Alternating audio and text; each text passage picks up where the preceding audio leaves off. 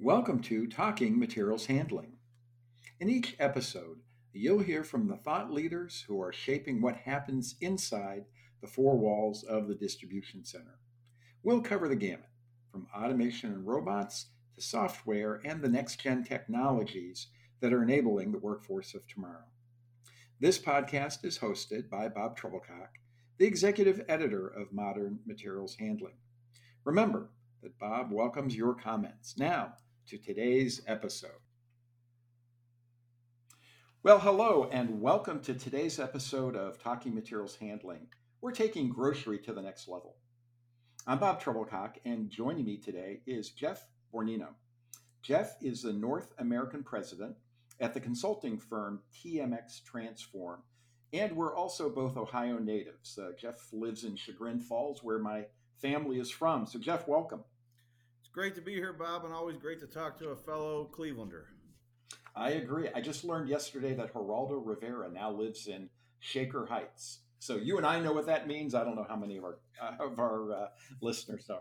So look, I'm glad to have you here. And if you're like me, you probably don't wonder about the complexities of supply chain management when you go to the grocery store. You just want your stuff. Yet, if I do think about it, grocery has to be one of the most complicated supply chains I can imagine. You're dealing with multiple temperature zones, ambient, refrigerated, and freezer. You're dealing with shelf stable products and fresh food that can spoil quickly.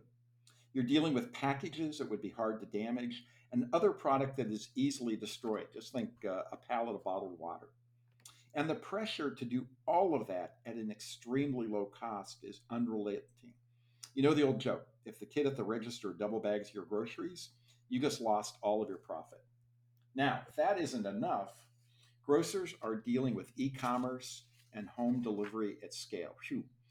As he'll tell us in a minute, Jeff has spent most of his career working in grocery and has more than a few thoughts about what the future of the grocery supply chain might look like. So, Jeff, let's get started. First, tell us the Reader's Digest version of your career.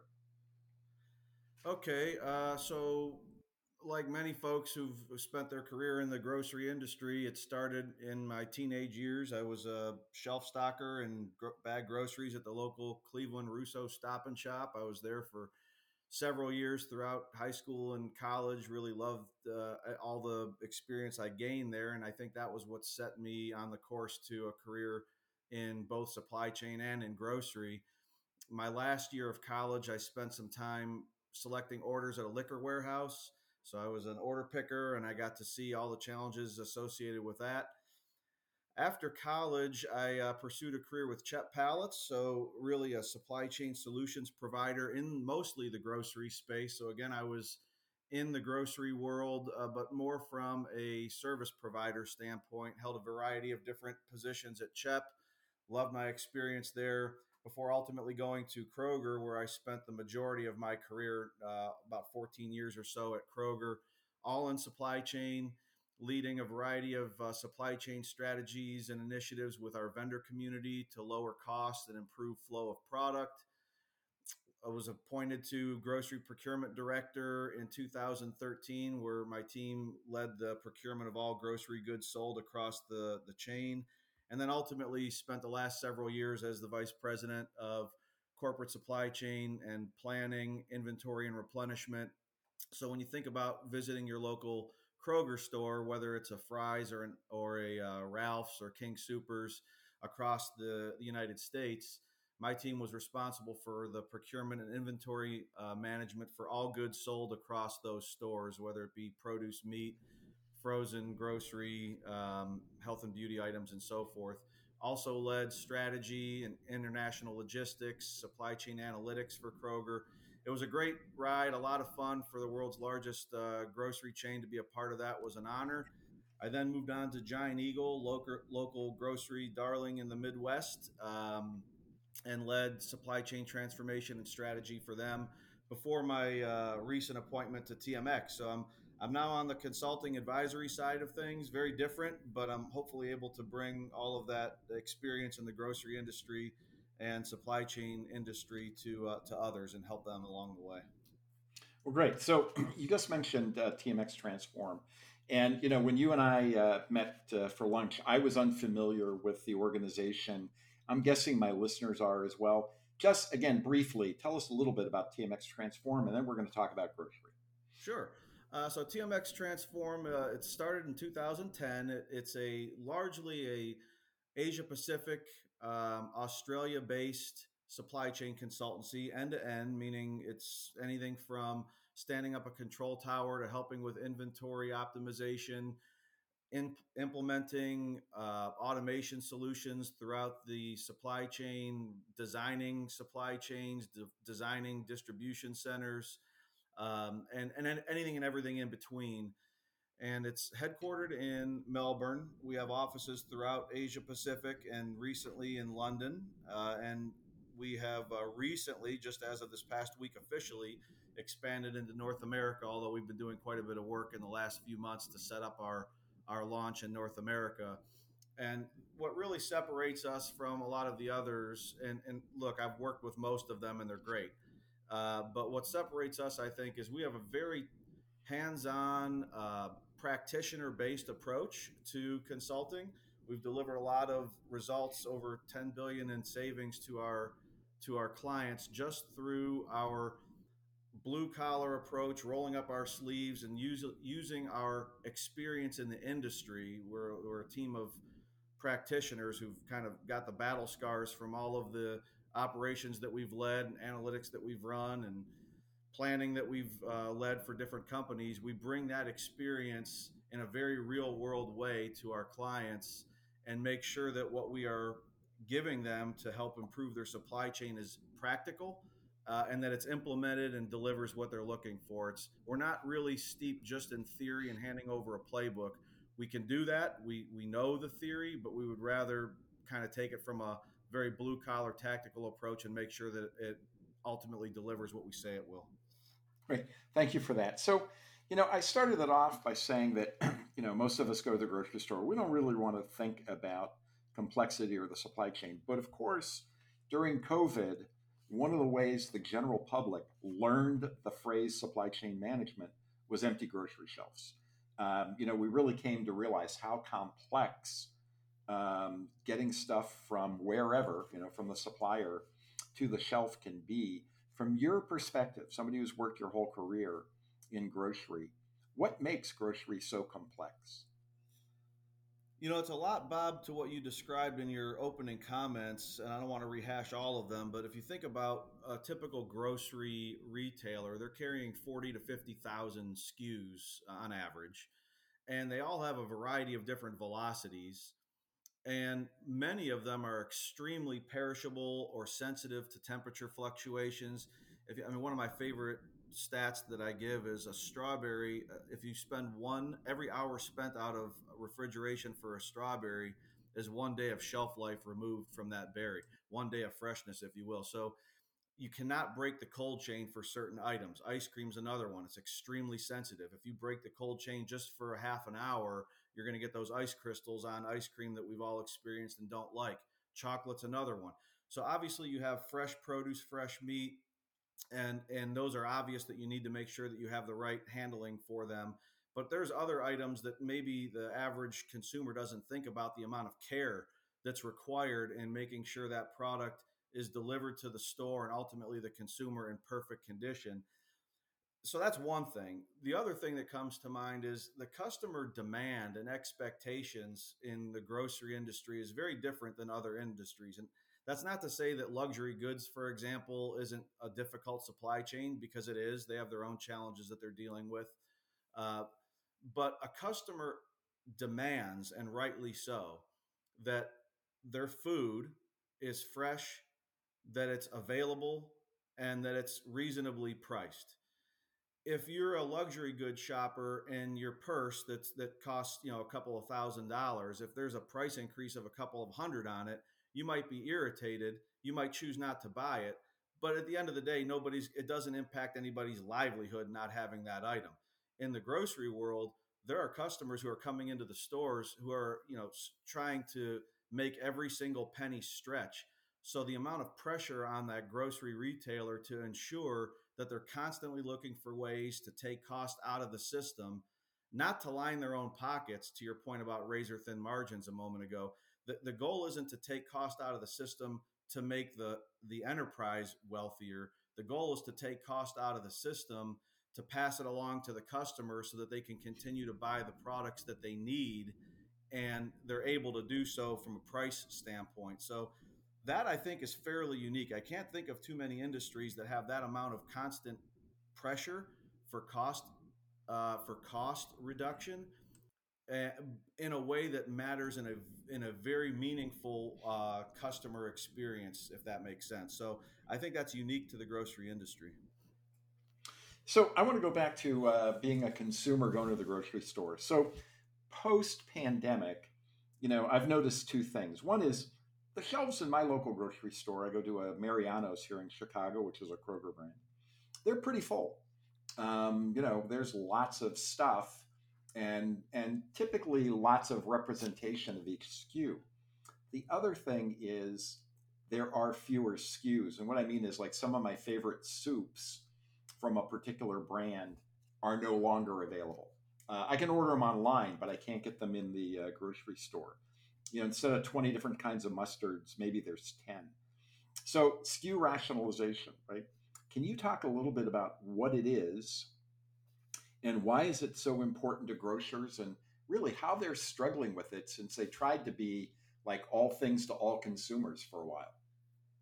No, this is actually one of the things, Bob, that I'm most passionate about. I think it's one of the key unlocks to operating not just a strong supply chain, but a strong grocery retail establishment as well. It's a hot button, and it's very, very emotional for some. But at the end of the day, if you think about it, I mentioned the 40 to 50,000 SKUs that are in a store. They're all competing for shelf space at the end of the day. So you have that 50,000th SKU that has a place on the shelf just like the number one SKU does.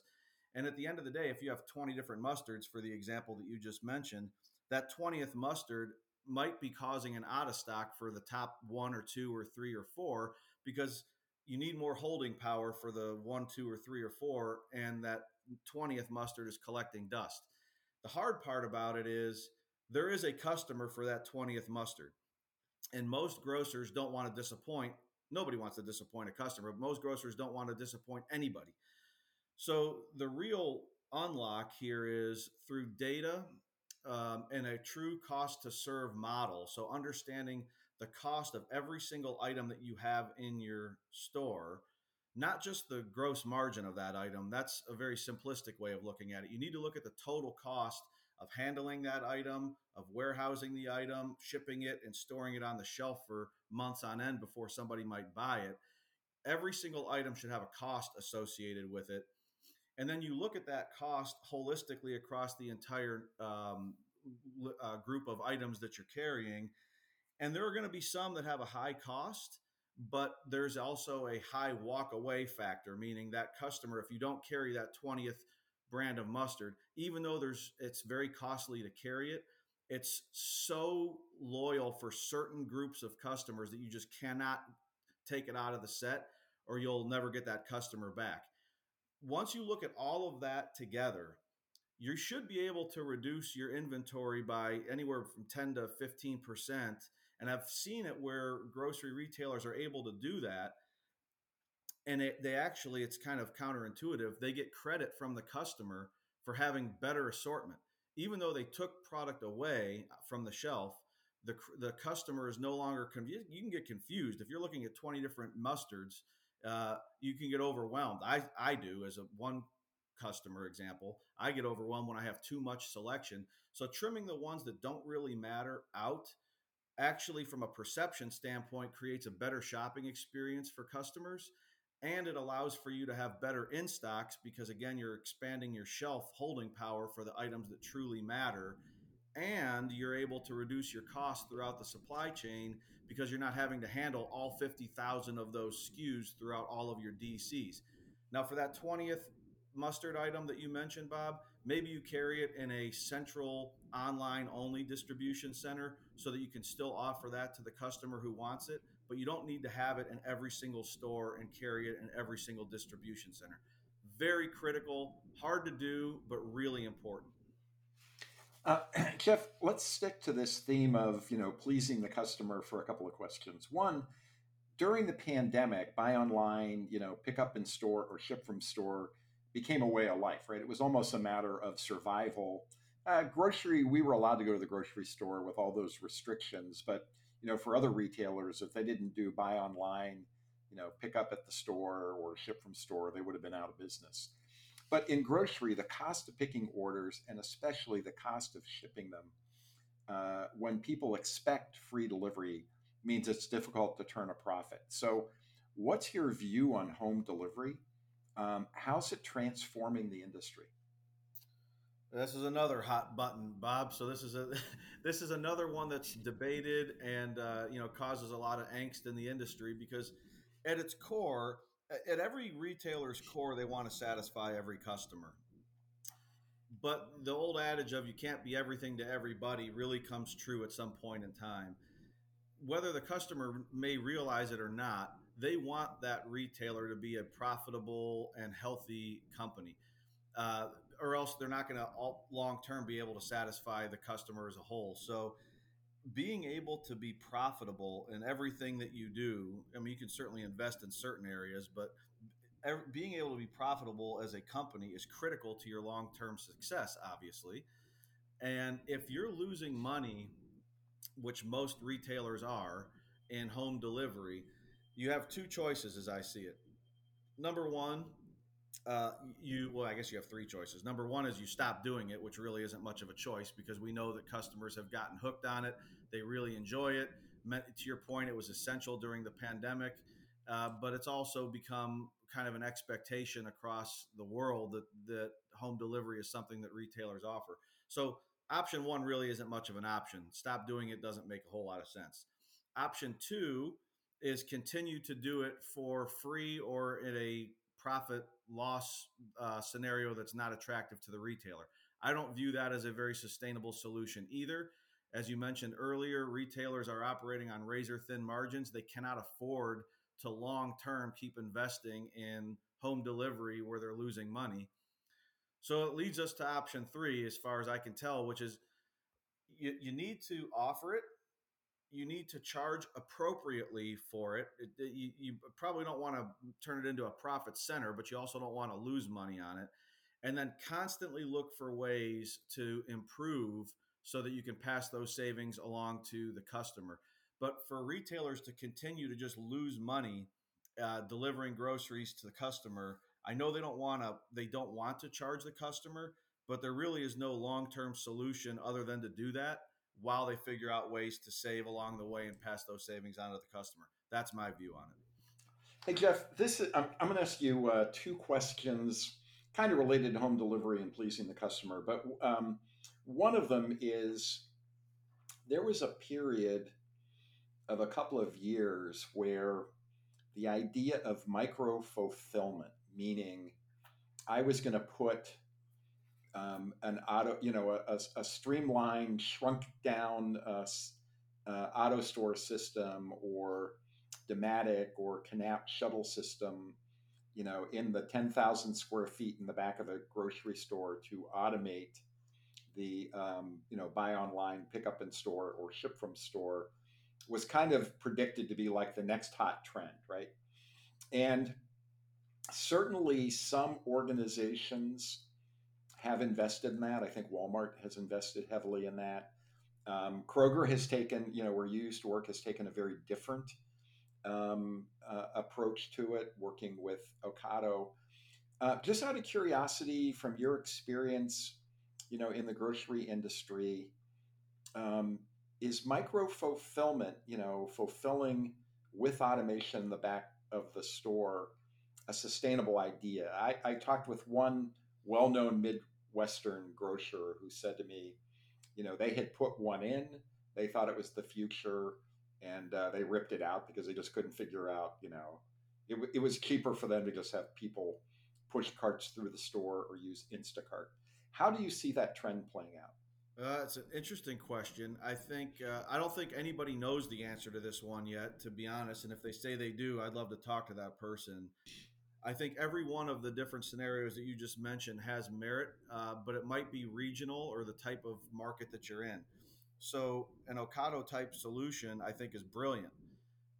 Where I've seen it work the best is in a highly dense market where you can get a lot of customer demand in a very small geographic region.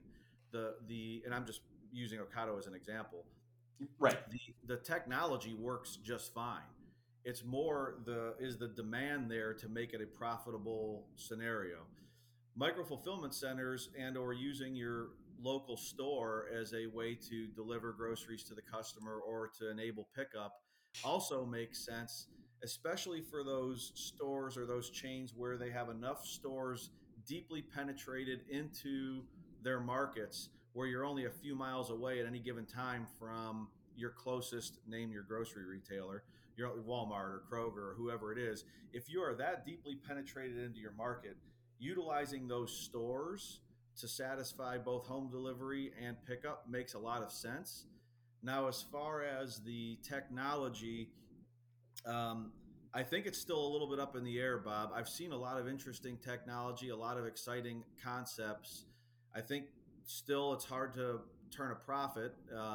As we talked about in the last question, it's hard to turn a profit in this space, and implementing a very pricey automation solution might be, unless you know exactly what it is that it's going to do and what the business requirements are, might be a little premature. But I do think the vision long term would be yes. To summarize my answer here, yes, I do think that automation in the back room of stores is a viable solution for many retailers. I'm not sure that we have figured out quite yet what that looks like. So in the interim, I think a combination of manual and automation might make sense until we figure out exactly what the automation solution needs to be. So last of these, all things to all people kind of questions. So, and I think it's related to home delivery, but it also goes to the, SKU rationalization. Um, Before the pandemic, I was publishing articles in Supply Chain Management Review about the customer-centric supply chain. And the idea was that, instead of cost being at the top of the five, most important bullets, and the customer being, four or five, the idea was moving, the customer and the customer need to the top of the list. And of course, cost was important, but not as much as satisfying the customer.